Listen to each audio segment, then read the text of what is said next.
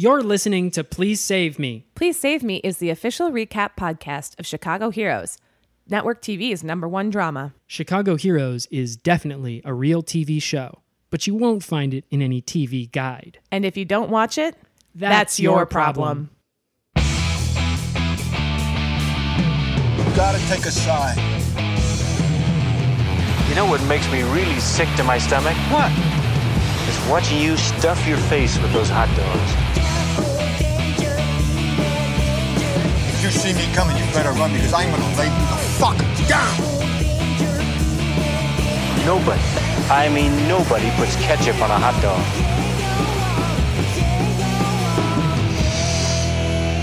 Smells like courage.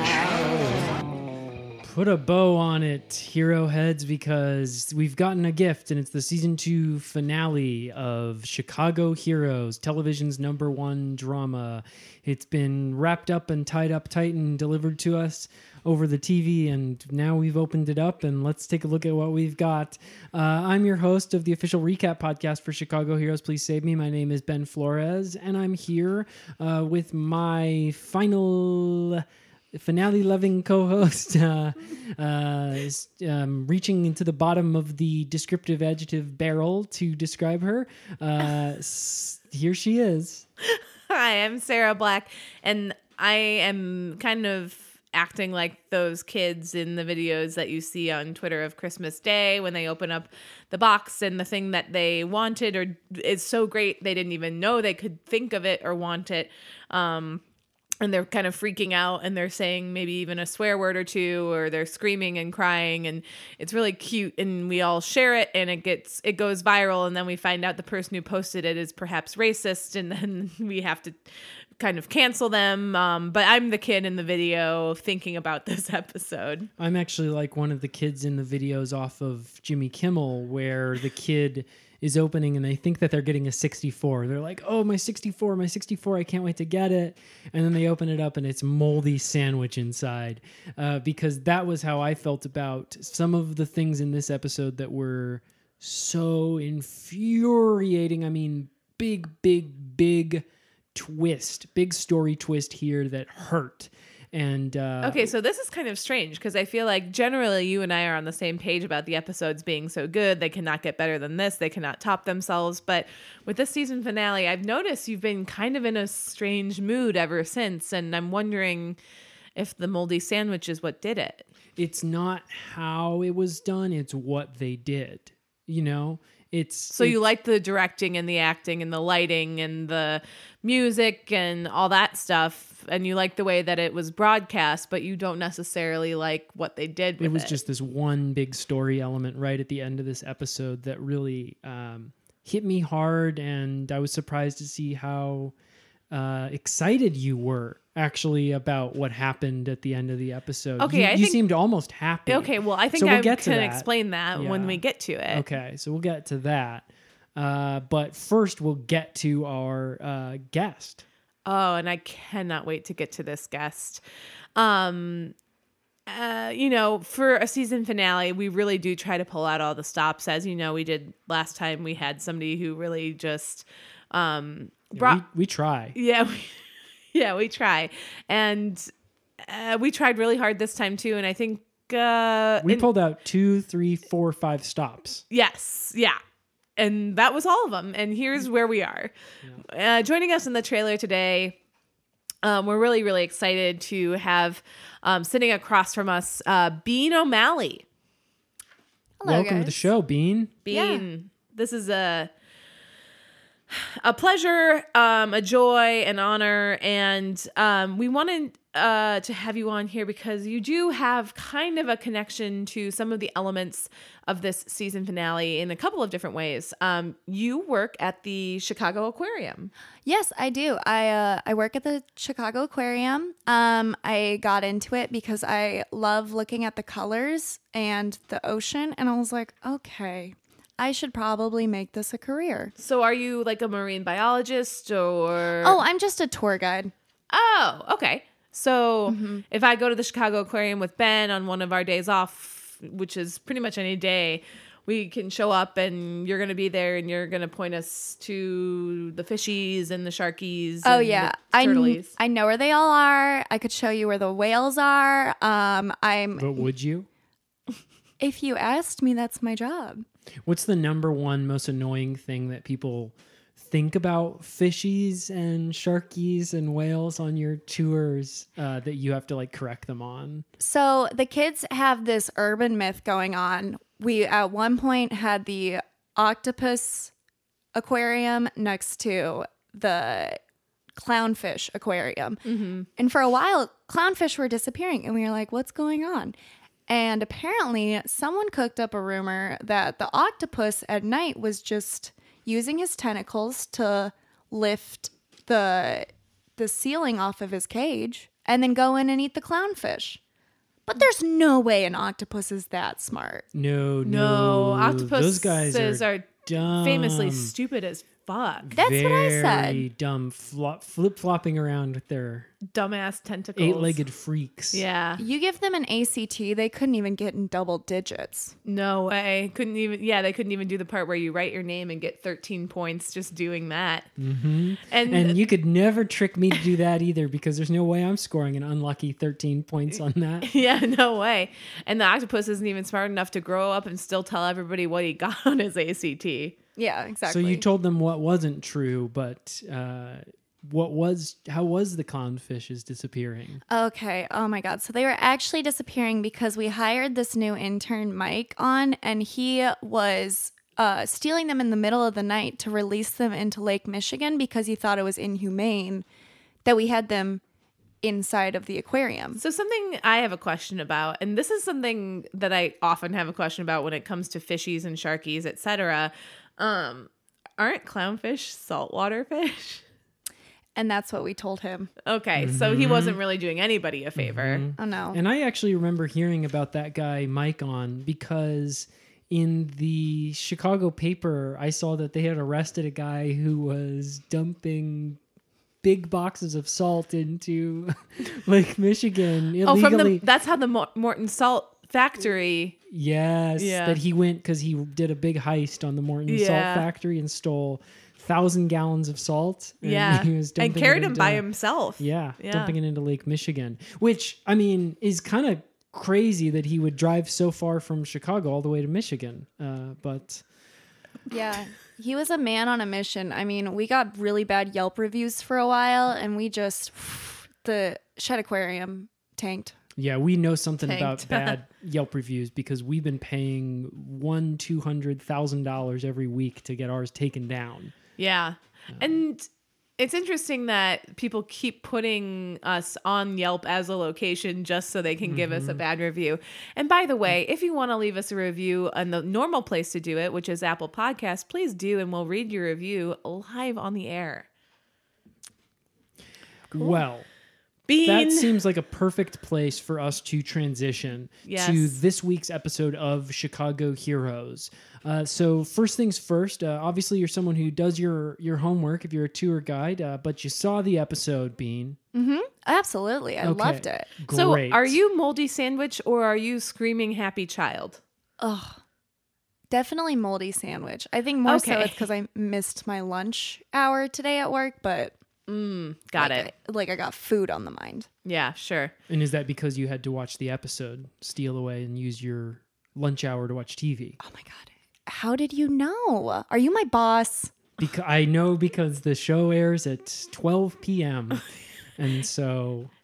And no, he's not your boss. He's just a little bit of boss. Sherlocking. Yes. Yeah. Well, this week's episode was as we said, it was the season 2 finale, but they didn't even actually call it just season 2 finale. They had a title. It was Death and Taxes, which got me a little bit scared. Yeah, because I hate tax season. Absolutely. And I hate death. I love how they go seasonal with this show. I mean, we talked about it last week, and we talk about it just about every week. We talk about it most weeks. They really do try to keep their viewers from getting confused by matching up the thing that's happening in the show with what's happening out in the world. Yeah. Well, yeah, and that's good too for reruns. I know that for me, it can be a little, I know. And then reruns can be a little confusing for me. Yeah. Because when I'm watching a rerun, I kind of say to myself, that's Easter, but is it Christmas outside? Which one of these is real? Which one of these is fantasy? Yeah. Well, and it's a little bit interesting with Easter because Easter can happen like any time within the span of 2 months. It's easy come, easy go. Yeah, easy come, easy go. And so I'm always like, okay, is it early Easter now or is it late Easter?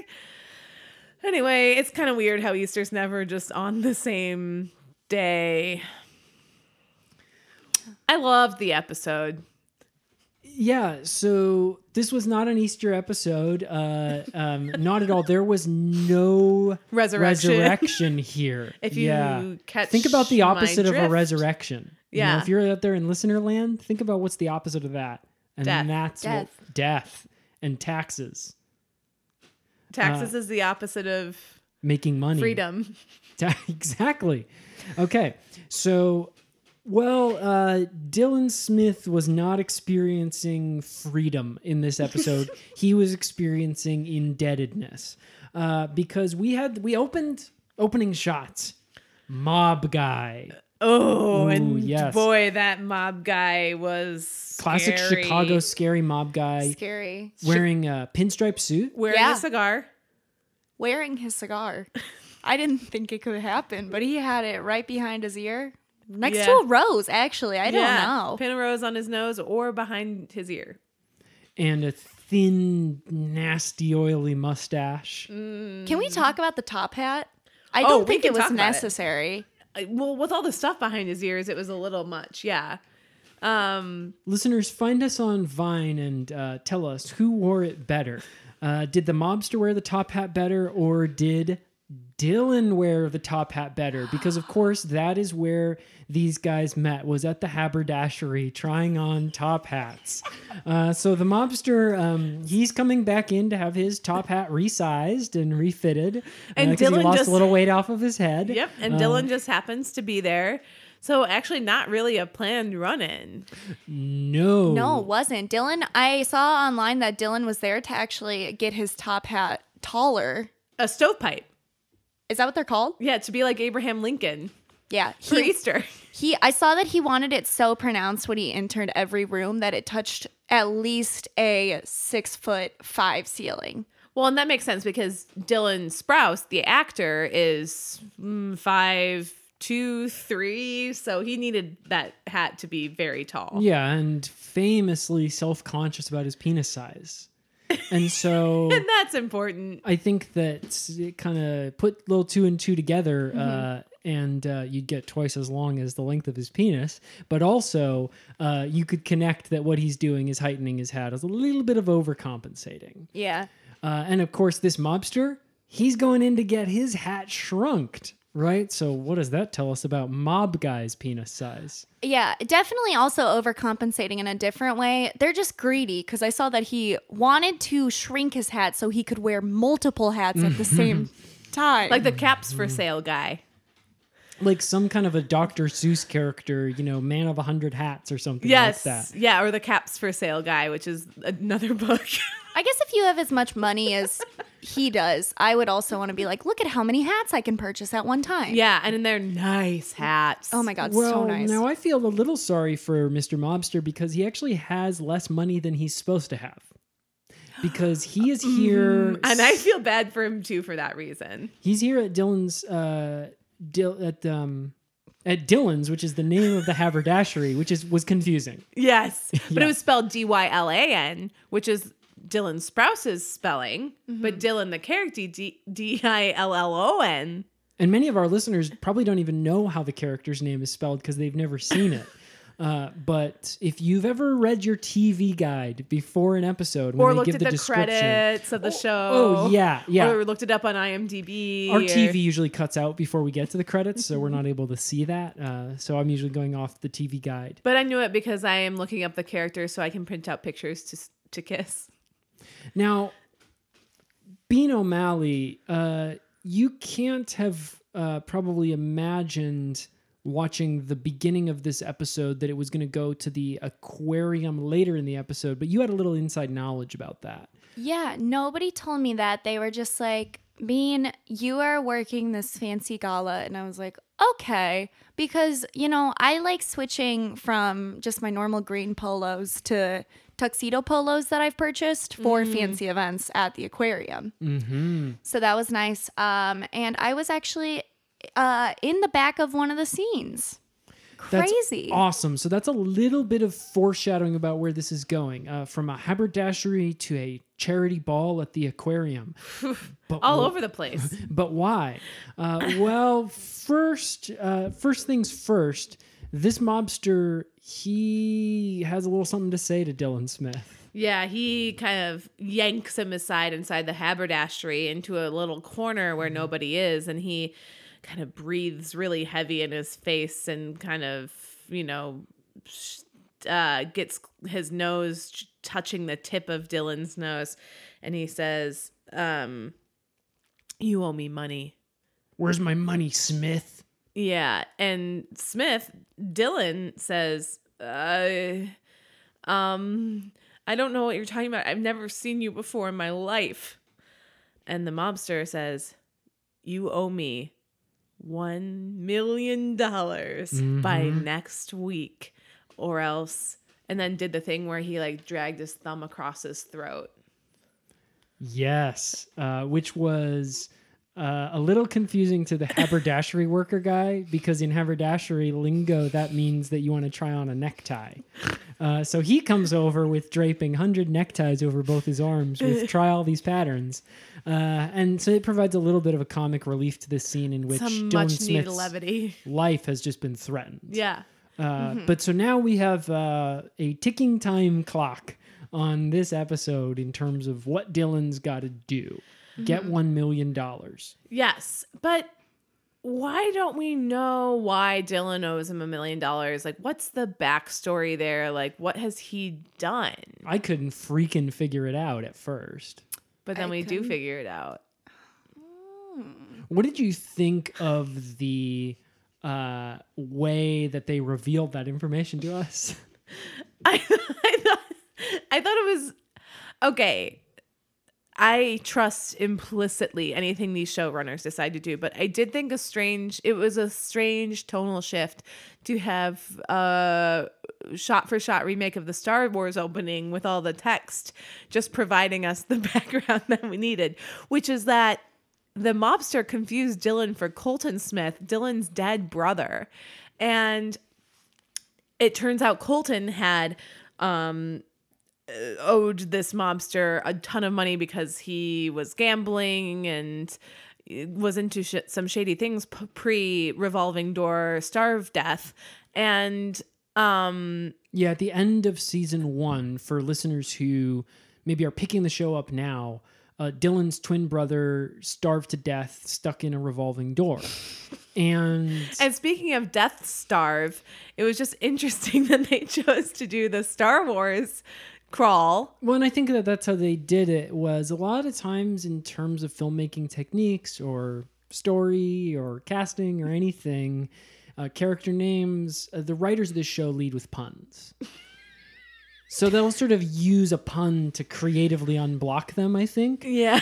But then, what a lot of artists do is they sort of use a prompt or a brainstorm device to help them get creatively unblocked. Mm-hmm. But then in the final product, they do they hide their work. You know? These guys show their work. Yeah. Right? The death starve, they put that in all caps. Yeah. And then they put a winky face after it. Yeah. Is that the kind of humor that you like, Bean O'Malley?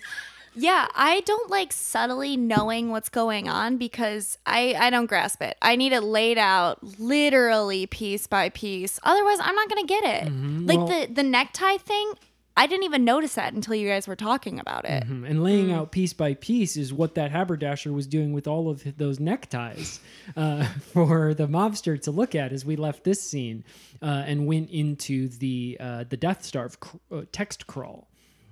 So... See, I got that. I was like, oh, this is that reference. I got that. I didn't get the humor behind it. I can't follow this show. It's too smart for me sometimes. Well, I think that what's so great about it is that the humor in this show plays straight if you want it to. You can read something as a joke. You can read it as drama. it works both ways. Mm-hmm. Yeah, I thought it was interesting. I read on a subreddit that actually this show was adapting some of the themes from the Odyssey. Oh, yeah. Well, every story is man versus Nature. God, man versus nature, or man versus self. And this was a man versus self. For right. sure. I mean, we've got the mobster. That's an antagonist. That's another man, right? We've got God. Dylan is mad at God for taking Colton. Right. Yeah. We have definitely... the hats definitely serve as sirens because they're tempting. Yes. So tempting. Tempting. There's nature because the aquarium... Fishies and sharkies and whales. Yeah, and whales. And that's the next scene. So Dylan is thinking about how am I going to get all this money inside of a week? Looking at his calendar, kind of he's looking at the calendar and there's 7 days on it, and he's trying to divide 1 million by 7. Figure out how much money he's got to make each day. Yeah, and then he goes to the comment sections of any sort of like Kinja powered website and is looking for comments about how you can make $300 or so in a day. Yeah. I thought and the problem is, Oh, sorry. I thought what was really interesting about Dylan was when he made that fake Twitter account to try to sell his feet pics. Oh, yes. Yeah. Nobody wants him. He gets relentlessly trolled. Yeah. Yeah, because of course, troll feet is what his do look like. Yeah. Oh, God, they're so gross. Yeah, and he's ignoring all of those Kinja things. He's like, none of them are for him because he's not a stay-at-home mom. So he's looking and he's like, wow, I could make $300,000 in a day if only I was a stay-at-home mom. Yeah, and I don't have a husband, so I can't make more money than him. And that means he's going to have to get creative. He's going to have to look for opportunity wherever it knocks.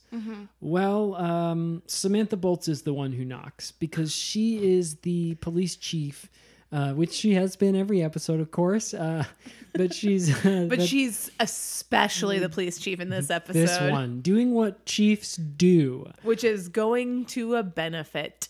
Hosting a charity gala, as Bean told us. Yeah. So this is where we get into Bean's wheelhouse. So they were we cut to, and it's a slow cut, as you could imagine. A slow fade, which is a type of cut. See, now I thought that the slow fade worked really well because we're going to the aquarium and it was like water washing over we get the Star Wars crawl that's crawling, and then it starts to turn into the ocean washing. Yeah.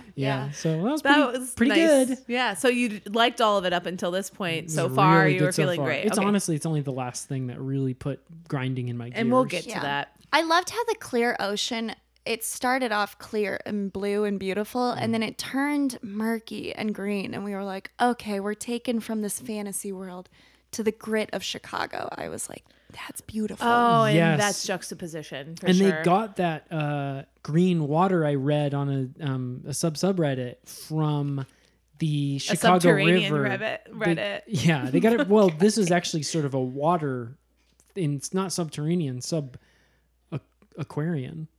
They got that green water that you're talking about being Got that green from water. the Chicago River after it had been dyed green for St. Patrick's Day. Oh, yes. Another timely. Well, they were kind of, and it's also budget. It's saving money. Yes. Because it's like this water, they dye it green and then they don't use it for anything. Yeah, it just sits there. Yeah. Well, the Chicago Heroes folks, they said, what if we film it? So they piped it all out into the studio and filmed it. Yeah, and that was good. So there's a charity ball. Charity ball at the Chicago Aquarium. It's big, it's lavish, it's black tie or tuxedo polo thank in you. some cases. And Dylan is there to support his friend Samantha. All the heroes are there, but Dylan's most there out of all of them. Yeah, we've got rookie cop Serena Sanchez. We have Pierce Brosnan, the doctor, And we have Mark Briggs, the lawyer. So we've got the whole cast. Whole gang. And we have Bean O'Malley in the background as a tour guide. Yeah, it was really cool to find out that was happening. And then I actually, in the last take that they did, I forgot to wear a belt to work that day. Oh, no. I know. And my pants fell down and I tripped. Saw it. You did? Oh my God. Well, it was finish the story because I didn't see it. so embarrassing. I fell head first into the betta fish aquarium, shattered. It shattered after they got the cut. I became a viral meme. So in a way, I was just kidding. Fame. I did see it. I just wanted you to finish the story. It was embarrassing. My boss actually, he has me on what we call trip watch, which is the cameras are on me in the aquarium all the time. I like that they cut to security footage feed through a lot of this gala so that instead of getting things in close up and in color, we got in detail. Yeah, with sound. Yeah. We got kind of grainy frame by frame black and white footage. Yeah, I loved that. Which makes you feel like a crime is happening, even though it was mostly the crime was clumsiness. Yeah. Yeah, I mean, I wasn't obviously a big part of it. That was not scripted. You weren't supposed to be. Totally an accident. But you were. Yeah. And that's cool. Yeah. They didn't even tell me. I didn't sign off on using the security footage. I was going to ask, did you sign a release? And did everybody you work with have to sign a release? But it sounds like maybe no. No, I actually begged my boss, please don't do this. So that must have P'd you in terms of seeing the way that they did the edit on you, where they did enhance on your trip, over and over and over. Well, and they did the puppy ears on you. And they snapped you. I wasn't expecting that. I thought it was going to be a small part of the show, and then probably when the viral memes started, they were going to do that. But no, I should have guessed with the Death Star footage that they were just going to go for it again. But I can't pick up on their comedy. Yeah, it's for smarties. Well, I don't have anything to say about that. I thought I did. I did. Why don't you say something different, which is, what was this charity ball for? Yeah. Well, you've heard of Habitat for Humanity, right? You've heard of Big Brother, Big Sister. Yeah. Yeah, that's a reality show. You've heard... Yes, exactly. You've heard... And it's British. Big Brother. Yeah, Big Brother, Big Sister is a British reality show. And so it actually is like a charity because it helps people get famous. It's competition. Mm-hmm. And in Britain, the government pays for TV. I love that. But have you ever heard of a charity that rescues retired racehorses and makes them into police horses? No, what's it called? Horse to Horse. And so this was a charity this was a charity ball for the charity Horse to Horse. Where they take a horse and they make it into a different kind of horse. Of course. Okay, yeah. And there was a lot of those jokes going around in Samantha Boltz's speech. Yeah. Mostly she said, a horse, of course, of course. Yeah, she kept saying just the Mr. Ed theme song. And a lot of people were getting bored. Yeah, people were getting bored and people were kind of it's... leaving. I kind of get what this is, but a lot of people there were not old enough to understand. I think my favorite line at the gala was when she said, clickety clackety, gotta go get a snackety. Ooh, yeah, that was fun. Most people did miss that because they had left by then. And I think that is why they focused on you with your trip so heavy. Much. Was you were one of maybe 4 or 5 people left in this giant aquarium ballroom. Yeah, that's true. So I was wondering, and I don't know if you know, Bean, why I didn't understand. Why did they put this charity gala for retired racehorses making into police horses? Why did they put it in the aquarium? Oh, that's a great question. So actually beforehand, apparently, they called ahead thinking that it was just going to be in a space for horses. And the Shed Aquarium confused it with, you want to host a gala for seahorses. So there's a little bit of miscommunication there. Oh, that's funny. I can imagine how that call would have gone. Okay, let's do it. Okay, I'll be the aquarium person. Okay, and I'll be horse to horse CEO. Okay. aquarium. Hi, is this the Chicago Aquarium? This is the Chicago Shed Aquarium. Okay, great. Hi, I am CEO of a big company, charity actually, a 501c3. We're called Horse to Horse, and it's not really important what we do. All I need to ask you is, can we use a space for horses? Do you want to see horses? Yes, we'd love to see horses. Excellent. We have a space to see horses. Oh, that's great. So yeah, and the more people can see horses, the more they're going to care about what we're doing. There's going to be lots of seahorses at this event. You're kind of breaking up. Did you say there's going to be lots to see in regards to horses? Yes, seahorses. Okay, well, if that's the case, I'll mail a check for $1.5 million over to you for the space. Very good. Click. Wait, do you have a caterer? So that's probably, is that about how you would think that went, Bean? Honestly, I found the transcript for it in my boss's office. Pretty close. Yeah. The miscommunication with they wanted to see horses, they thought it was seahorses. That's pretty funny. Yeah. Yeah, so that's comedy that everybody can get. That's broad. Yeah. Broad is what the wallet was of this guy who Dylan meets at the charity event. Yeah. He's a charity fat cat. Yeah, so real his mogul. waist belt was also broad. Yeah, and maybe that's where your belt went if you couldn't find it, Bean, is because this guy was wearing 3 or 4 belts tied together. Oh, I knew right away he was important because he was wearing a long flowing robe that followed him. Yes. And he was so mad when he got there because he thought it was going to be horses. He said, "See horses," more like "see hell." And then he just took his robe like a vampire. He looked like a king. He looked kind of like a vampire king. He did. And he swished it away. And I was like, this man is important. And I got out of his way. And then that was actually when I tripped. I was so nervous around him. Oh, okay. That Yeah. makes sense. I would be nervous around a guy who looked like that too. A big old fat cat who is wearing a Vampire King robe and multiple belts and kind of talking like he smokes 100 packs a day and being followed by flunkies all around him. But it's great that Dylan got to corner him and say the thing he learned from the scroll, the crawl, the Star Wars crawl, which is that.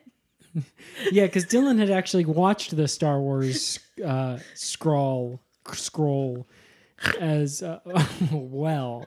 So that was kind of an interesting thing that they did with meta TV in this episode, was the way that they showed that scene where we had said that this was the next scene, but there actually had been that scene with the scroll where Dylan was sitting in his little apartment watching that scroll that we were watching. So at first it looks like we're just watching it, right? And it looks like it's just on our screen. But then we zoom out and we see that we are in Dylan's living room and he is watching the same thing we're watching.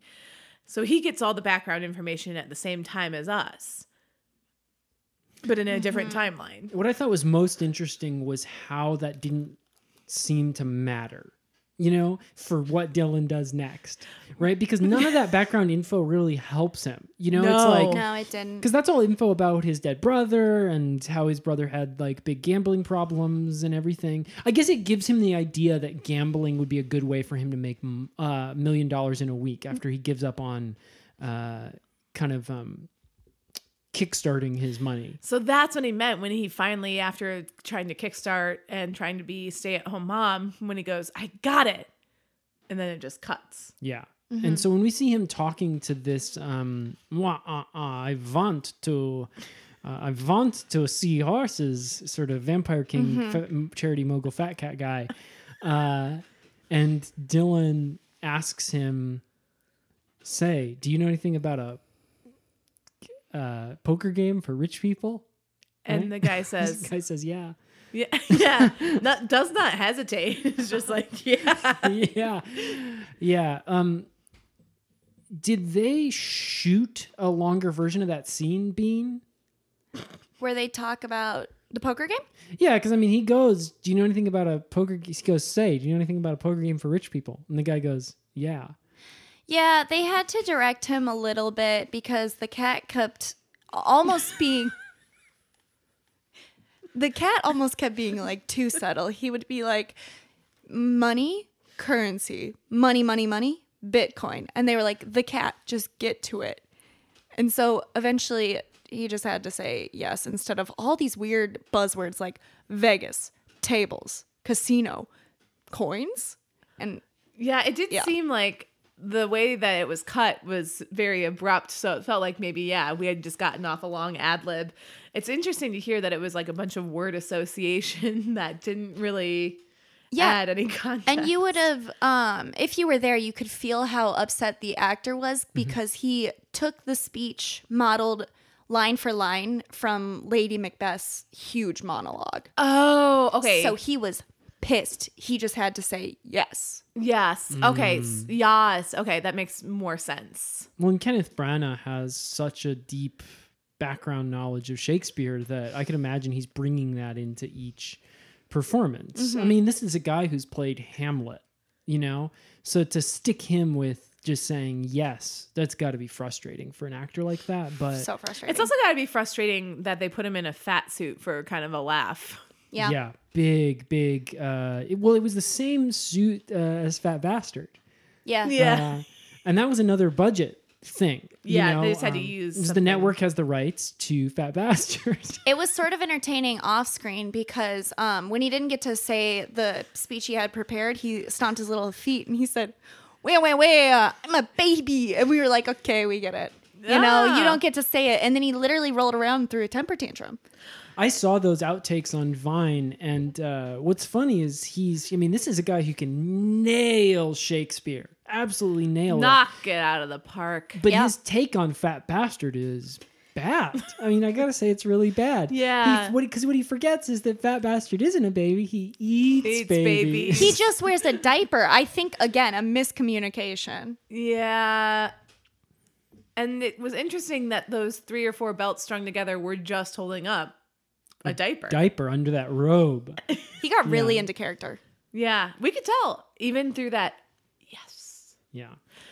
So Dylan says, I want in. I'm going to be part of this poker game. And charity mogul Fat Cat, Vampire King, says... He kind of nods. Yeah. He's like, okay. And then the cat hands him his business card and they kind of just go their separate ways. The Cat Esquire is what it says on his business card. Yeah. With a phone number. So we see Dylan calling a phone call. We see him. He calls the phone call. And there's a pre-recorded message on there that tells him where to go and when to be there for this poker game, high stakes poker game. Yes. Yeah. I thought it was really interesting how they incorporated that to get to the phone call, you had to vocalize what you think the sound of money sounds like. Oh, yeah. And that was a really fun, that's like kind of a masterclass for Dylan because he is sort of, I don't know if you guys have read this in the trades, but he's been dipping his toe into like Foley work. So doing like sound effects, etc. So this was kind of like a fun way to showcase a talent that he's been kind of working on. Mm-hmm. Yeah. And they definitely brought the actor's experience into the character's experience. When we were watching him in his dingy little apartment watching TV, we could see that he had big sheets of metal sitting up against his wall and rain sticks and pipes to clang together, and he had sandpaper and corkboard. That was great background instrumentals for The Price is Right. Da, da, da, da. I was like, I can hear money. Yeah. Yeah. Oh yeah, I loved the way that he had a full-size Plinko board that he used on that phone call, and that was what finally got him where they gave him the address and the time for the game. Uh-huh. Yeah. Yeah, at the Chicago Lounge. Yep. I thought we're not supposed to say where it is.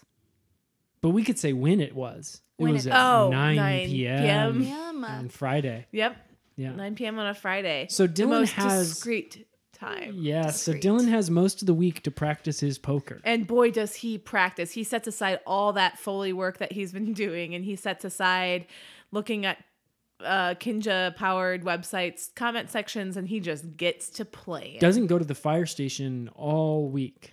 He just holes up in his room, practicing poker, playing himself. And turned his phone on airplane mode. Yeah. So many people probably died during that time. Honestly, yeah, because, there's not that many policemen in Chicago or firemen in Chicago. Well, and because we cut over to especially because we had seen earlier in the episode, in the previews for it, because there was only 3 scenes before this, but in the previews for it, they had showed this kind of mishap happening where the 911 at the fire station, they had set call forwarding on. Yeah. So the guest got forwarded to his cell phone, which was on airplane mode, and nobody was any the wiser.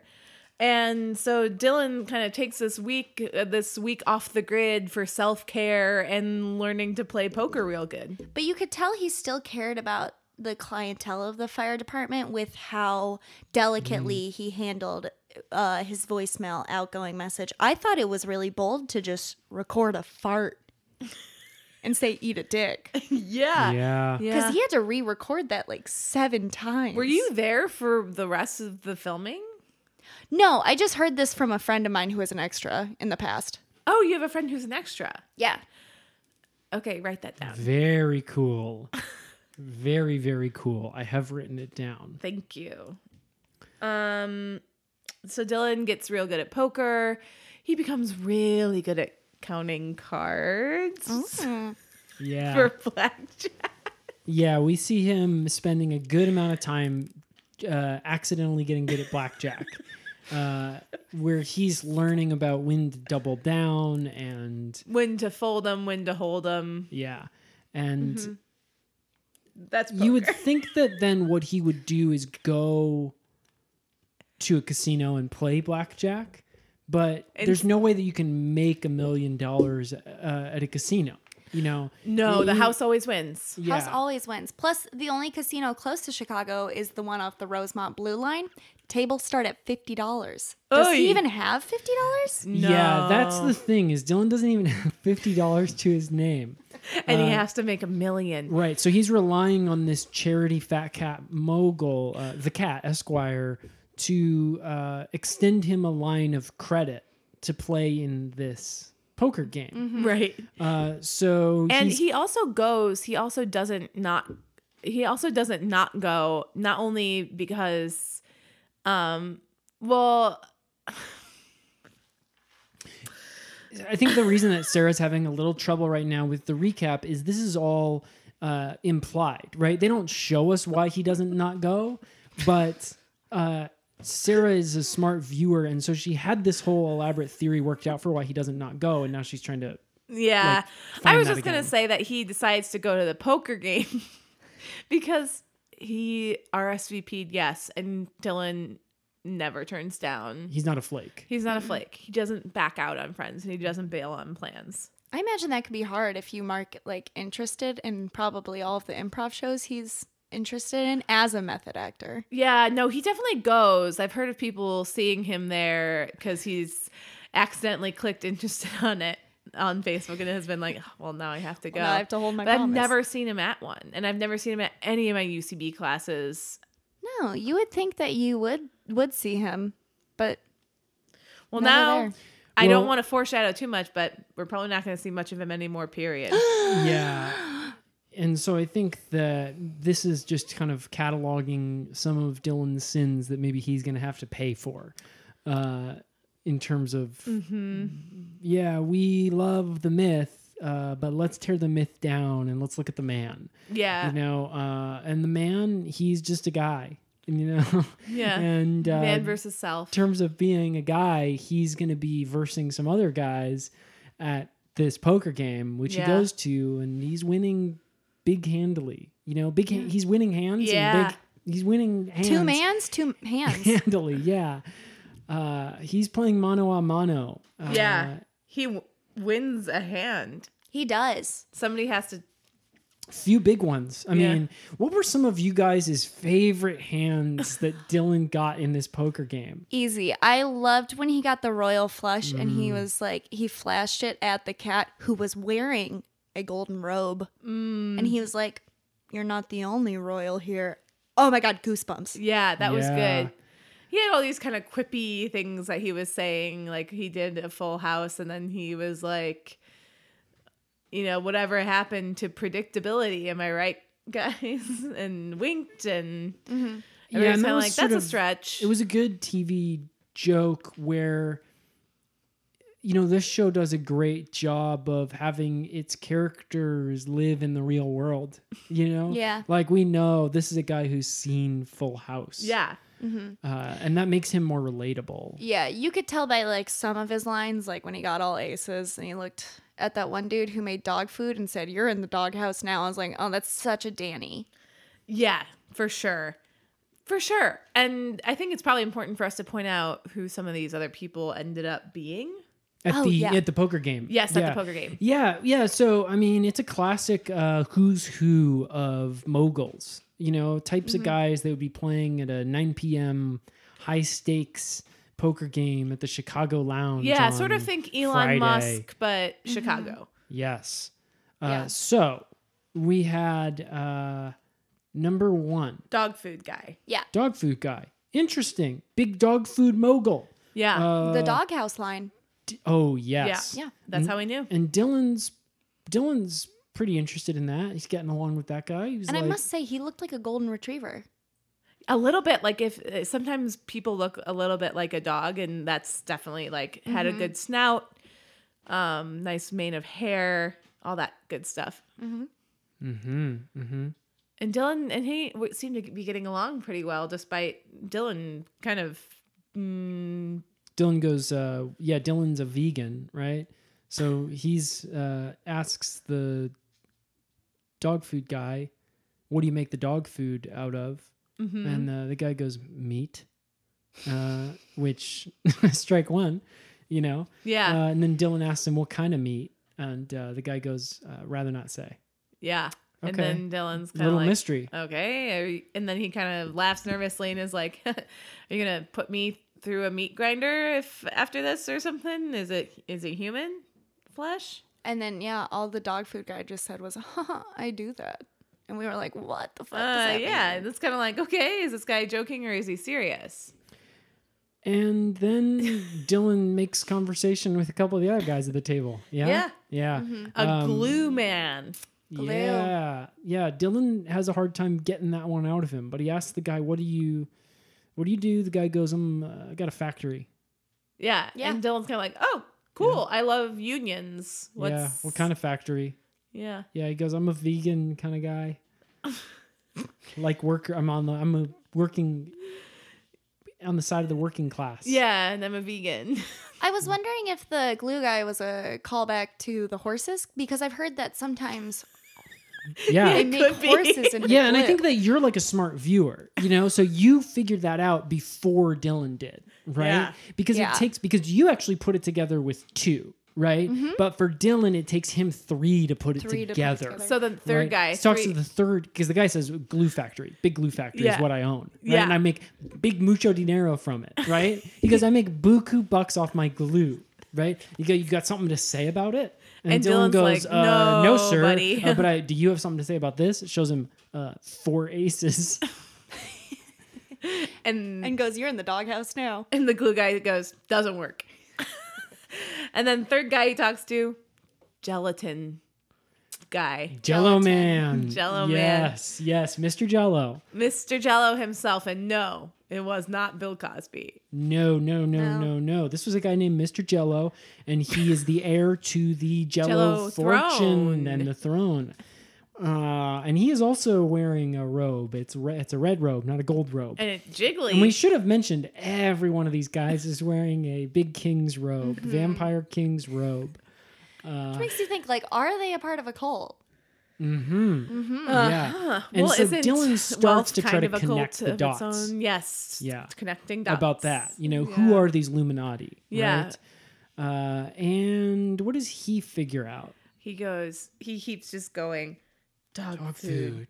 Glue. Gelatin. DGG. DG. Dog with 2 G's. Snoop Dog with 2 G's. Big dog. It's a big dog. Big dog is like a cow. A cow. Cow. Big dog is like a cow. Cow. Hoof. Woof.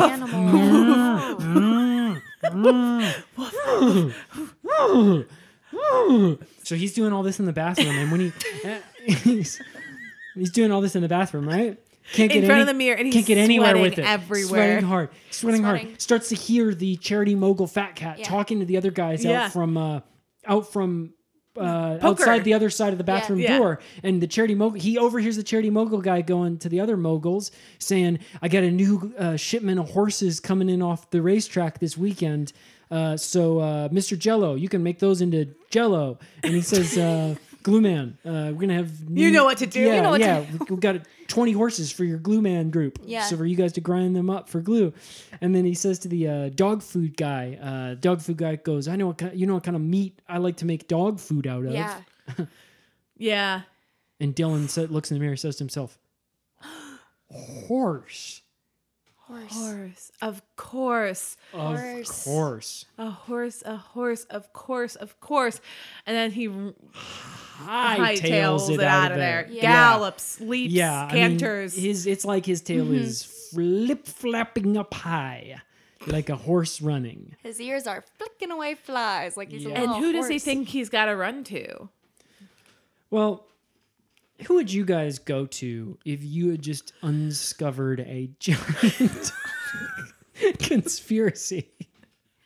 Oh, man. If I'm uncovering a giant conspiracy, I've got to go to the chief of police. I was going to say someone affiliated with the government. So absolutely. Yes. Yeah. And that's where it's kind of a little man versus self thing, because Dylan, of course, is associated with the government himself, right?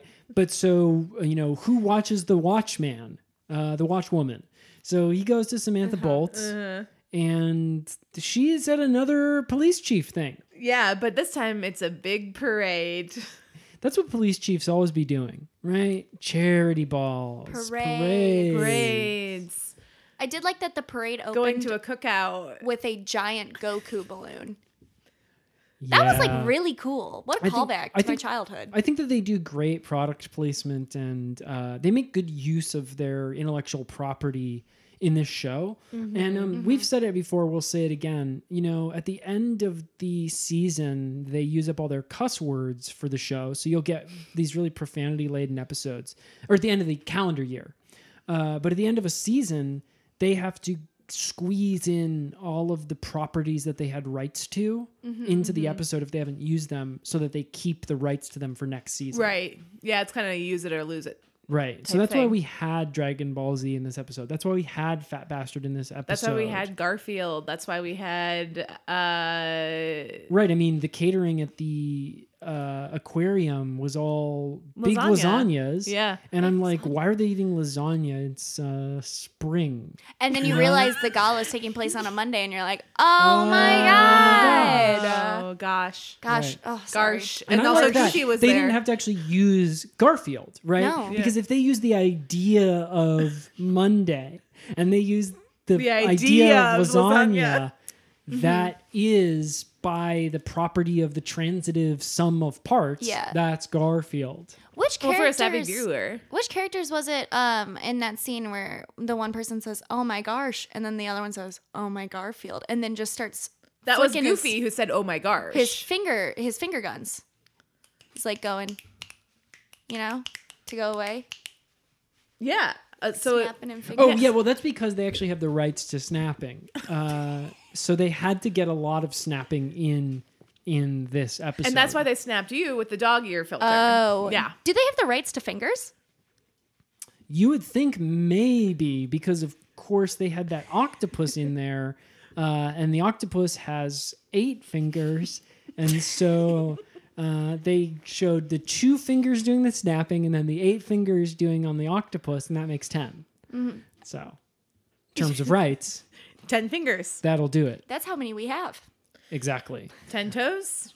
Perfect baby. So Dylan Smith pulls Samantha Bolts aside at this parade. And she is flustered. She's like, hey, what's the big idea? Come on, I'm at the top of the float.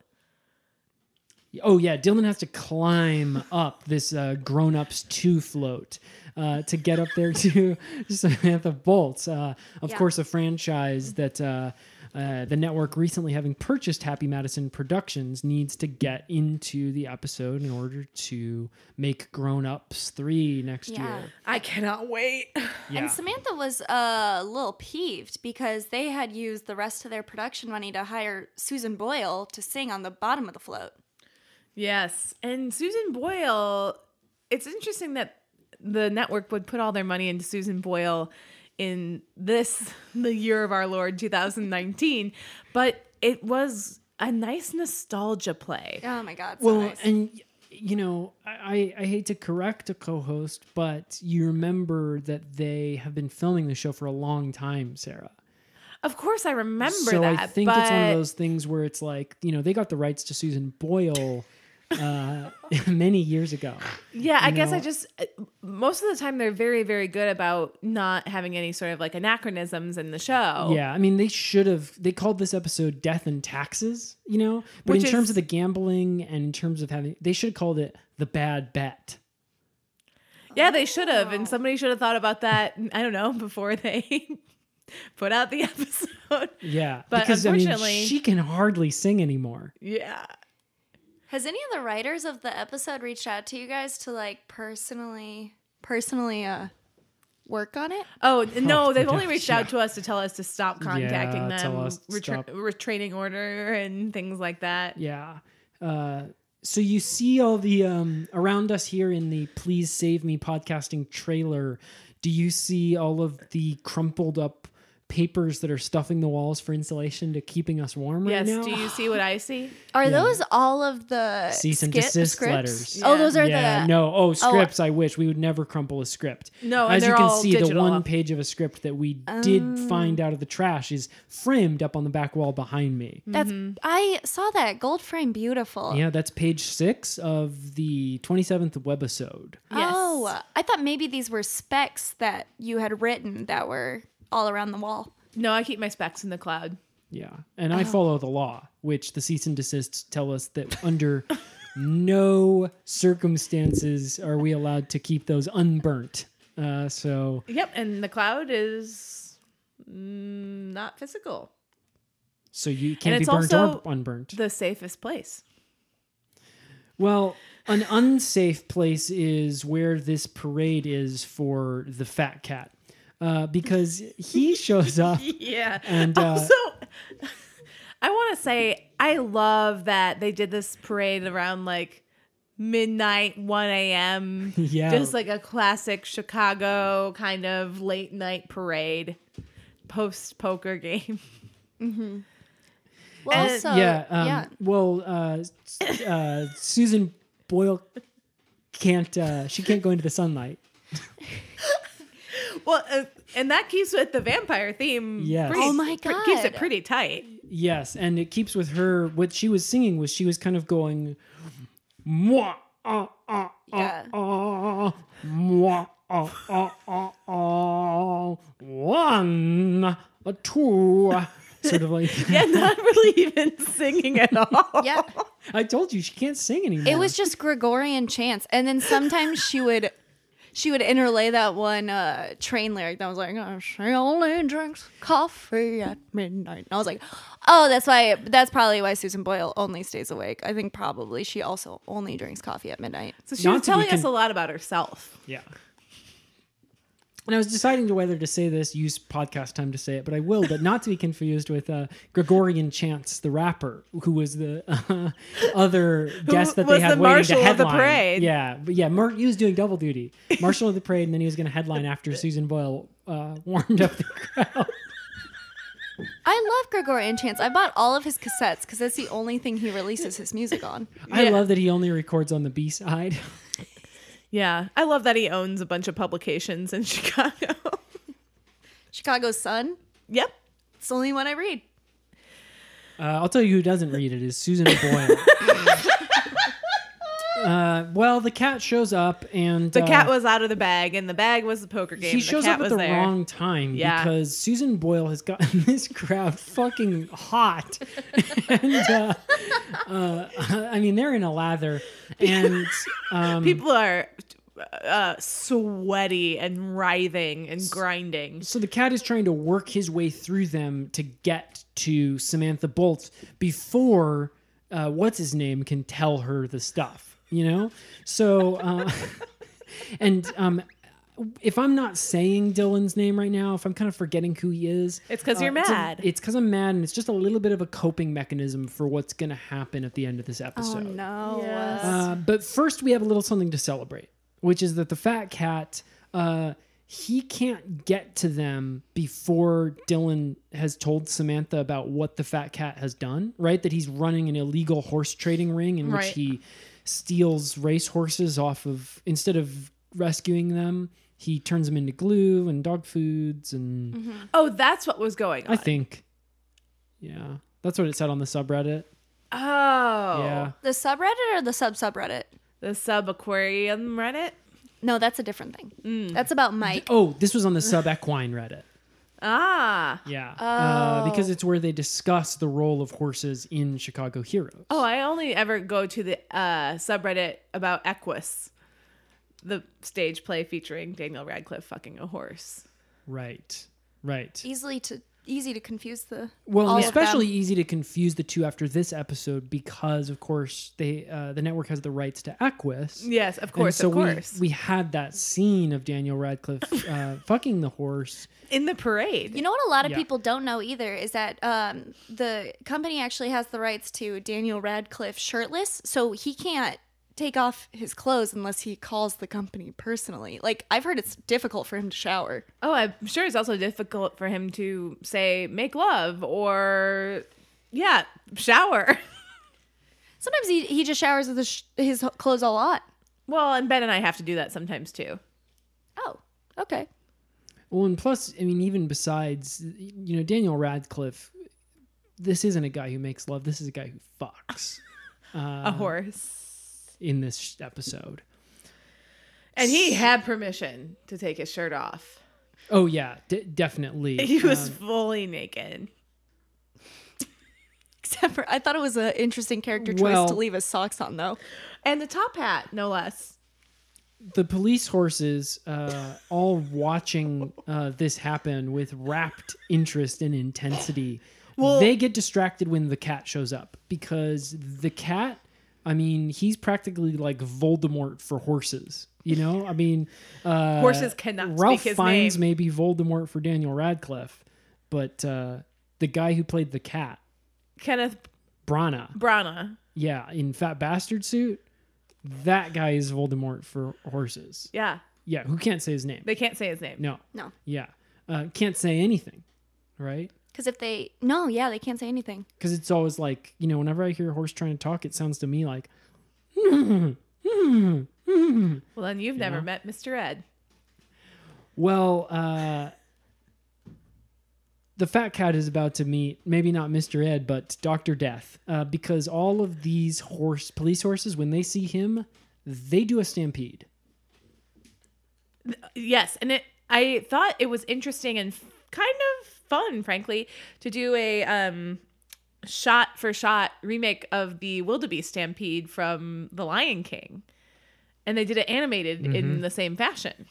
Well, I think that they had used up their live-action budget by the time that they did that scene, so... And that makes sense. And then there was a cartoon rendering of Fat Bastard suit Kenneth Branagh. Yeah, rest of the episode is animated, which did soften the blow of the last thing that happened. Sure. But I just wish I had gotten to see those police horses actually trample, without animated. Yeah. Yeah. Because it would have been even better. Well, Plus- maybe they shot something for next season. The animation of the reusing the Lion King clip and then the poor Photoshop of the horses' heads. On to the wildebeest. Yeah, that was... Who signed off on that? Oh, It sort of is a probably classic. producer. I mean, it's a classic thing that they've done in episodes before, where they do these kind of construction paper cutouts for animation, like early South Park style. Yeah. The early Terrence and Phillip shorts. Yep. And paste them over existing intellectual property, and I'm now realizing this was also probably a rights issue. Well, no, of it's course parody. They have the rights to The Lion King. They have the rights to parody The Lion King. So they have to do we all have the They have to do a parody of The Lion King every season. Or they'll lose the right. Because a right is something you can lose. Yes. Yeah. Yeah. Yeah. It's the same thing as like water. You got to drink water every day to survive. They have to insert Lion King every season to survive. A paycheck. Well, the cat doesn't survive. He gets trampled to death. And Sarah and I were cheering hard. Oh my gosh. I could hear you through my noise canceling headphones, and I could see you through my horse blinders. Clapping at this villain getting his comeuppance. One of the better villain deaths we've had this season. Let's talk about our other favorite villain deaths from Chicago Heroes. We've covered the main episodes so much. Maybe the webisodes. Okay, but I do want to say one from the main episode, which is the dog show one, where the dog just tore the villain to pieces, and there was blood everywhere. If you recall that one. And this is a show that loves animals. Yeah. Yes. So, I mean, when I think about my favorite villain deaths from the webisodes, they're definitely also animal centered. Yeah. Yeah. I mean, I loved the one where they had Serena Sanchez and they did a retelling of like Jonah going inside the whale.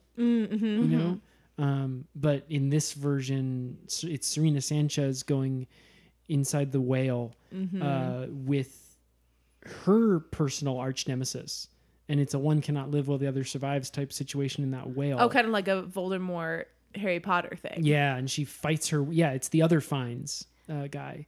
So there's Ralph and then Rafe, and then the other one. Yeah, I personally love the one where they had Robert De Niro guest star as Santa. And then it was actually kind of sweet how he died, because he was just thinking so hard about it, how he cares about animal testing, that his heart just exploded.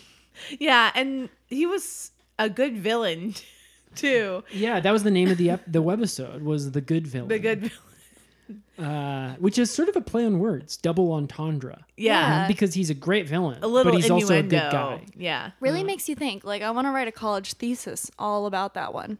Right. And I mean, I would actually argue that the real villain of that webisode was the elf, and the elf's desk. I mean, the elf's desk fell on the elf. Yeah. The elf was on a shelf, and so it was funny. I mean, it's funny. The elf was on a shelf, and the elf's desk was on a higher shelf, and the elf's desk fell on the elf, and it knocked the elf off the shelf into Santa's bag where he suffocated. And that's our favorite villain deaths, I think, from this season. And that brings us to the big twist of this episode. Well, not quite, because we have Dylan and Samantha like kind of laughing about how everything just turned out fine. And I was forgetting that because me and you and I had just been laughing about it, and I was confusing myself with them, as I so often do. Sure. I often get confused about who's a character and who's real. Yeah. Oh, I get that. Like, when you love the TV show so much, you're like, what is my perceived reality? Am I a part of it? And then, I mean, this episode I actually was, which was crazy. Yeah. And you were so good. And I want to say they want you that. to think about that stuff. They do. And they ask you That's to. why they show you Dylan watching the episode. Exactly. And yes, as you said, as they ask you to. Yeah. I mean, that's why in the TV guide it has book club questions. Not only did they stop at showing Dylan watching the episode, but they went so much farther into it that they showed Dylan watching the episode of Dylan showing Dylan. Showed me watching him. Yeah, and then they kind of pan across all the windows of the apartments in Chicago, and everybody's kind of watching the episode of watching Dylan watch the episode of himself, and it was we're scary. watching that, as the audience, and I'm glad I don't do drugs, is all I'm saying. It made me go, should I be putting tape over the webcam on my TV? Yeah, it was a little bit like Black Mirror. Phone is bad. Well, I will say that the end of this episode was no kind of like science fiction type of thing. This was real. It was raw, gritty, and animated. Yeah, they pulled out all the stops on the animation for this last part. 2, 3, 4 4D stops. Yeah, each stop being a D, and so they got 2, 3, 4D animation here. Yeah. So everything looks like it's going to be okay for Dylan. And we're all laughing with them. We're laughing at dead fat cat guy. Yeah. And Samantha says, well, I got to go to ribbon cutting. And smell you later. Yeah. Dylan goes, smell you later. Yep. And then a little text came up that said, scratch your TV to sniff what they were going to be smelling. And so I did that. What did you guys smell? Funyuns. Oh, you did? Mm-hmm. Oh, I thought that's so specific. Yeah. I was like, oh, it's is it Fritos? But that's like also a pretty like specific smell. I was like, is it Doritos? And I was like, not quite. But that's crazy that you just got it like right on the nose. It was definitely Funyuns. We had a totally different experience because where I was, I smelled copper and blood. You're in a different market. Yeah. Oh, Yeah. okay. Yeah, so they target. In my market, the coupon that printed out on my Chicago Heroes accessory inkjet printer was a Funyuns coupon. When I scratched to activate. Have you used it yet? The coupon? The coupon. No, I have not. I have not used it yet. We might want to use that after this. Yeah. Oh, mine was if I brought in a quart of my blood, I could exchange it at Staples for 100 tacks. Oh. That was my coupon.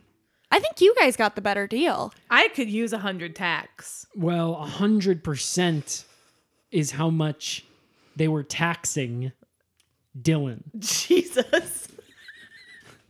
Because the mobster shows back up. And he's got a gun. Yep. And he says, time to pay up. Time to pay the piper. And Dylan was so Tries out a few different lines. Yeah, time to pay up. Time to pay the piper. Taxman's coming. Yep, time to meet your maker. Hasta la vista, baby. You had me at hello. Show me the money. Show me the money. Money talks, bullshit walks. Bye bye, birdie. Bye bye, birdie. Mm-hmm. Yep. I dreamed a dream. Want to know who the birdie is? The birdie is you, is what he explains. He explains it. That one was overkill, but I was like, well, okay. Yeah. Yeah. And he goes, and then he does a little callback and he says, who's in the doghouse now? Mm-hmm. Amazing. Yeah. And Give me the loot. give me the loot. And then he says, you can't handle the truth. And the truth is, You gonna You're die. gonna die. And sure enough, bang, bang. Bang, bang, bang, bang. he shot me down. Bang, bang. Bang, I bang. hit the ground. Bang, bang. Bang, bang. And I don't know how that's going to help the mobster get his money from Dylan. But I don't think it was ever about the money. No. I guess he could auction off his body parts for donors, but also that's donation. I would pay an arm and a leg for Dylan's arm and a leg. Yeah. I think I'd go for the knees. Yeah, my knees are bad. Could use somebody else's. So, is that the moldy sandwich that you were talking about? I would probably take his liver or his kidney Okay. Yeah. because he's a vegan guy. Yeah. Very healthy. Yeah. Never had a stone. Maybe Yeah. his eyes too, because I live alone and I think I need that human contact to, be talking to someone and have their full attention on me. I need to work on my eye contact. That's what my Yeah. boss says. Well, fish don't have eyes, so I wouldn't worry too much about it. Yeah. Was that the moldy sandwich? Yeah, that made me so mad that they killed off one of the main characters. Okay. And it's so fucked up that you were so happy about it. Okay, here's why I'm happy. Mm-hmm. And once you hear why, I think you'll see. Yeah, I think I can predict, but go ahead. Okay, he gets to be in heaven with his brother. Exactly. And that's Exactly knew you were going to say that. okay, well, he gets to meet his father in heaven. And peace be with them and also with their spirit. Yeah. You know? I'm just kind of upset because I get it. Dylan Sprouse, I feel like that was Dylan Sprouse's only reoccurring role in something. Yeah, he needs work. Hire him. And I think that's where, I totally get that, Sarah. I think you're right about he gets to be with his Father in heaven and peace be with him and unto him with his brother. But I just got so sad when we saw the actor, the actor guy who plays him, the real actor guy. Yeah. Like just throw, like where they do a cut, like the director go cut.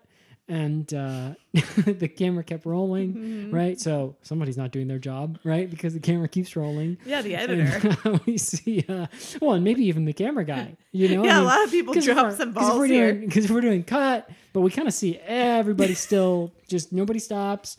And except for Dylan, who he drops the acting, because this is a guy who, from the moment he says rolling, that's when he starts acting. And the moment they say cut, that's when he stops, right? There's no method to his madness. It is just pure madness. And pure madness is what he was delivering in terms of the shit fit that he threw about them killing his character. Yeah. Right? I mean, I just thought it was so fucked up that they hadn't told him he was going to die, But that's how you get the best reaction out of people, is by doing stuff to them on camera that you don't tell them about, and can honestly, even if it's going to screw up with them emotionally, you got to do it to get the best work. I think that anger too was building up during that scene because my friend who's an extra said that the boom operator, every time they would cut after he was dead, just started poking him with the end of the boom because the boom operator thought he was actually dead. That's how good the performance was. Oh. Is the boom the thing that makes the sound that comes out of the fake gun? I think so. It's the one with the hanging thing that kind of looks like a Swiffer sweeper. Oh, I would be peed if they were doing that to me. Yeah, they were poking him like, "Are you okay? Are you okay?" And obviously, we see him on the last take, which is the one they use, going, "Yeah, of course I'm fucking okay. I've died like 7 different times, and each time you've done this to me, fuck you and fuck everybody here, fuck all the writers, fuck the directors, fuck my castmates. And you guys don't even care about me." And all of his castmates weren't even there because they weren't even in the scene. But he made his point, and he just kind of he has a little shit fit. He has a hissy fit, and he's like, "And fuck my brother for getting killed off last year. I should have seen this coming. Fuck all of you for doing this." And it was like extra jarring, extra emotional, because of course it's Dylan Sprouse delivering this in his real British accent. He's not doing his American character voice. No, yeah. And I should have done it when I was just delivering that monologue. And I'm working on it for when I start auditioning for UCB Conservatory, but I haven't quite got it down yet. But yeah, it was very jarring to hear him do that in his real accent. Do you think he's going to be there for your audition? No, I think he's probably going to leave now and probably go do something else and not. Oh, I saw that it popped up that he was interested in it. Ben. So I was wondering. I made a fake account to be friends with him on Facebook. Are you freaking... Fool me once, shame on me. Fool me twice, shame on me. I mix it up, but that's what you should be saying to yourself about this. Why? Fool me once, because of the... Well, I'll look forward to seeing who, if anybody, not that he's replaceable. He's irreplaceable. But who they replace him with on the next season. And I think that brings us to time to take a word from our sponsors. Hey, Hero Heads. Thanks for listening to this episode. If you've been enjoying this season of Chicago Heroes, and even more importantly, this entire podcast of Please Save Me, please head to Apple Podcasts to subscribe, rate, and review the show. Review it even if it's 1 star bad, like Dylan Smith's death, and rate it 5 stars good, like the entire show otherwise. No matter what, we'll read your review on the air, and that's our gift to you. So subscribe wherever podcasts are sold. Welcome back to the Earwaves, listeners. This is Please Save Me, the #1 official recap podcast for television's #1 official show, Chicago Heroes. It's the greatest drama on television. It's the greatest comedy, fantasy, sci-fi, romance, and procedural also. All time. But we're going to find out how much better it can get next season. But right now, let's take a little time to take our mind off of that earth-shattering death that just occurred on the show. If you're just tuning in to the podcast, you're not going to know what happened, and you're going to miss most of this podcast. But hit that 15-second back button bunch of times to get back to the beginning, right? Yep. And maybe your swipe doesn't work. Maybe you can't hold and drag. Well, tap, and get a workout in. Back into work out those finger muscles, get that knuckle swole. So we're going to do our segment now, and this segment is called The Gallup Poll.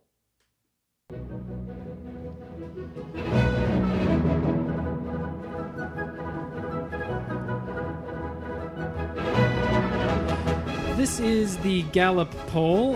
The Gallup Poll is a segment that we are really lucky appeared on this episode. As we've discussed before, we don't choose which segment is going to go onto which episode. So it's just pure luck and chance and happenstance that this one got placed with a episode of the Chicago Heroes show that we're recapping that actually had horses in it.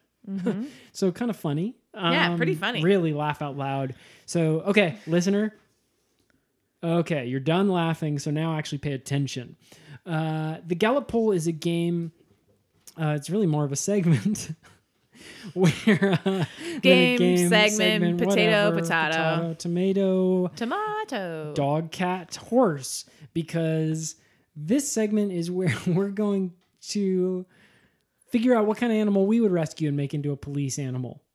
Right? Yep, that's what we're doing. That's the whole thing. Well, good thing we got through the explanation of that. Oh boy. Say the animal.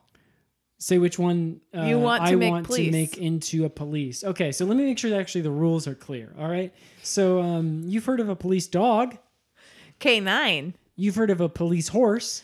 Mountie. But are there any others? Could there be?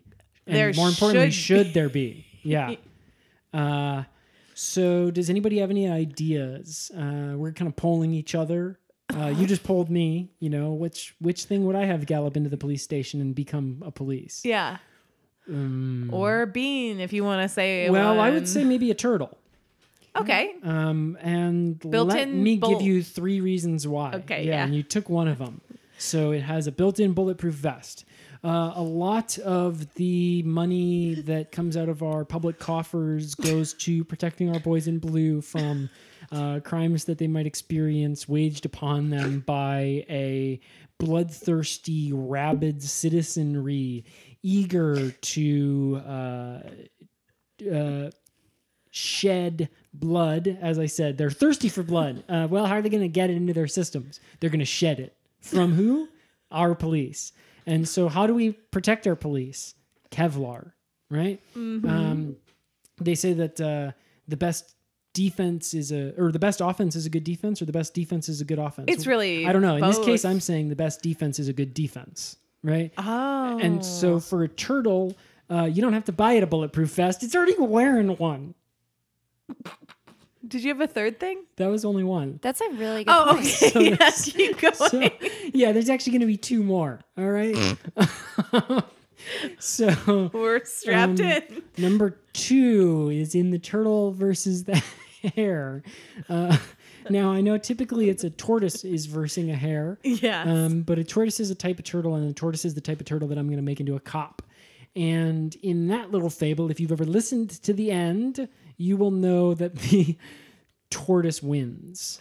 Okay? Well, I want my cops to be winners.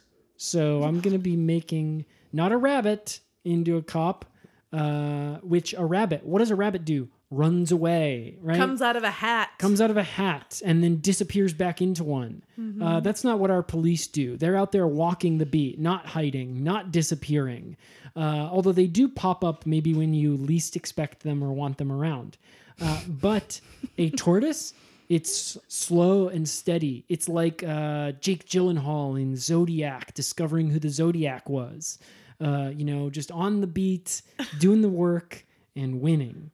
Good. Okay, that's number one more. 2. Okay. And the third and most important third reason, yes, the big one, right? Okay, is that okay, we're talking about a turtle, right? Yeah, so let's all. I think we all agree we're talking about a same page there. Yeah. Okay. So I have so many reasons right now. I could choose from a few different ones. Yeah, just grab one. Okay, let's just grab a couple then. Yeah, All right, hop off and pop let's off. grab two. Yeah. Hey, fuck it. Let's give 2 more reasons. Okay. Number 1 is you ever heard of an amphibious police force? No. Yeah. Well, that's a police that can breathe underwater. Great. So that's what a turtle can do. Good. So that's the third reason, and then the fourth reason would be that you want your police to actually be calm in the face of a clear and present danger, right? Yes. Well, I'm begging them to do but that. you don't need the police animal to be, and so a turtle, it do snap. So choosing a turtle for a police animal, it can do the snapping for the cop. I think that your best point is definitely that it can breathe underwater, because I think we need more of our men on the front lines. Who is regulating crime underseas? Yeah. No one is. No, I mean, And that's where most crimes take place. Right. I mean, there's people out there on Lake Michigan dumping clownfishes into crime. it, stealing salt and dumping it in. Yeah. You know, committing these water crimes. And what are crimes? They're things that we need to stop in our society. And that's why we're doing the Gallup poll. Yeah. Okay. So now I'm going to Gallup poll one of you guys. Okay. So what do you guys think? In terms of I what think that animal was should really be good. made into a... Oh, so we're doing, I give my animal and now you guys give me feedback on it? Yeah. So we got feedback from Bean, We which did. was good to have an amphibious cop. Yeah, I just say Absolutely. all good. Great. Definitely my number one answer, pigeons. Okay. They're So yeah. can I guess it's because they fly? Yeah, they can be everywhere at any time, you know, just like cops. They're dirty just like cops. And sometimes you need to get, if you want to clean a city up, you're going to have to get a little bit dirty. Exactly. And, you know, you kill one, 10 more. Yes. Yeah, exactly. and we need more cops. Exactly. And so Yeah. a pigeon is kind of, I had my budget concerns with the bulletproof vest thing. You're saying yeah. if we want to increase our police force, do pigeons. Because every time because a pigeon is like a pigeon on the other side of a gun. That's on the barrel end, the bullet side, the side where it gets shot. Expendable. It's like a fish or a loaf in Jesus's hands. You know, it multiplies. Exactly. Shoot a pigeon for a man and he'll eat that day. Teach a man to shoot a pigeon, he'll police A whole city. lifetime. That was beautiful. That was Thank you. poetry. Thank you. Honestly, So they can that's my fly, only they point. can multiply, they're dirty. You got 3 reasons. Yeah. Yeah. Short, sweet, and to the point. Interesting. Well, it takes all kinds in terms of approaches to playing the Gallup poll. Yep. For me, I don't have any reasons. I think you guys will know when I just say pigs. Okay. Yes. They are like-minded. I'll give you one reason. Wouldn't they look so cute in the little uniform? Yeah. Okay. Yeah. That's been my Gallup poll. So you're talking about teacup pigs. You said little uniform. Oh, So, any size. Teacup pigs. Really, any size. Well, I think a teacup pig would be especially cute. Oh, yeah. Especially cute if you put it not in a little uniform, but in a big one. And it was kind of just It's like dragging it around. It's like a little kid playing the dead salesman in a theater production. Yeah, You yeah, know, yeah, you got 14-year-old playing the dead salesman wearing his dad's big suit. Yeah. Yeah. You know? 3 kids What's in a he trench playing coat. the dead salesman in? Death of a salesman. Yeah, Death of a Salesman. Yeah. Huh. Yeah. Not a lot of people know this, but he's been dead the whole time. Ooh. A Shyamalanian twist. Spoiler alert. Has this been the Gallup poll? This has been the Gallup poll.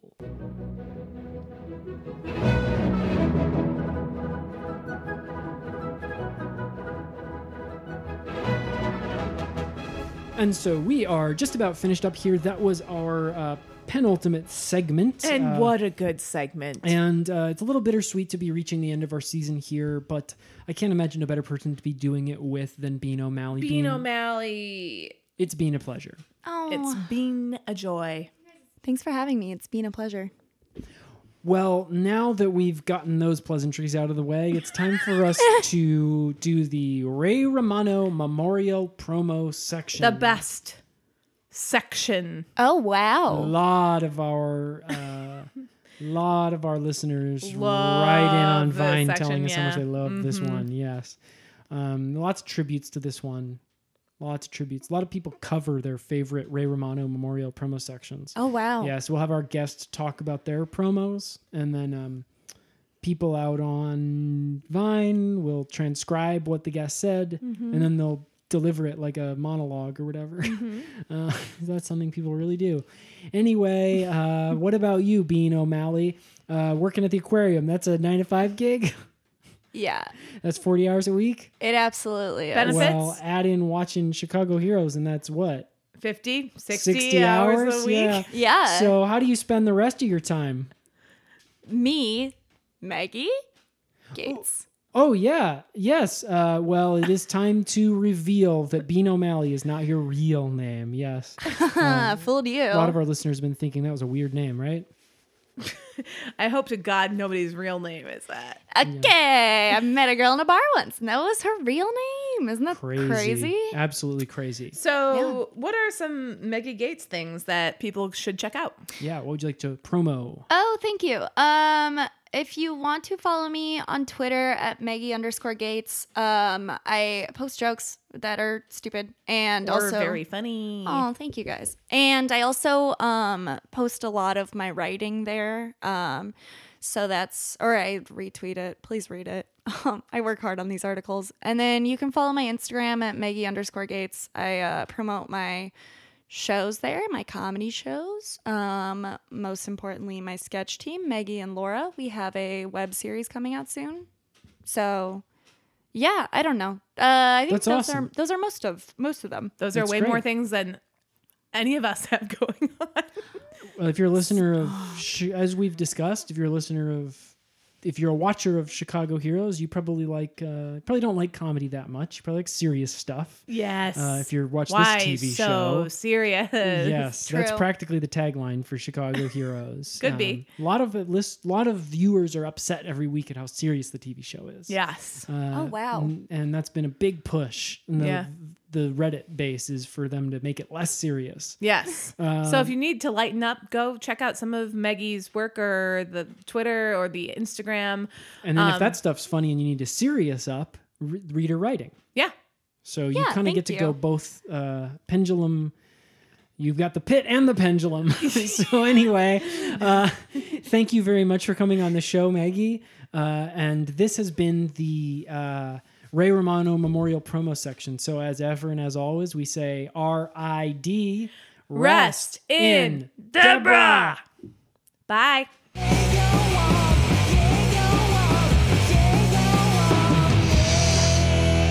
Smells like courage.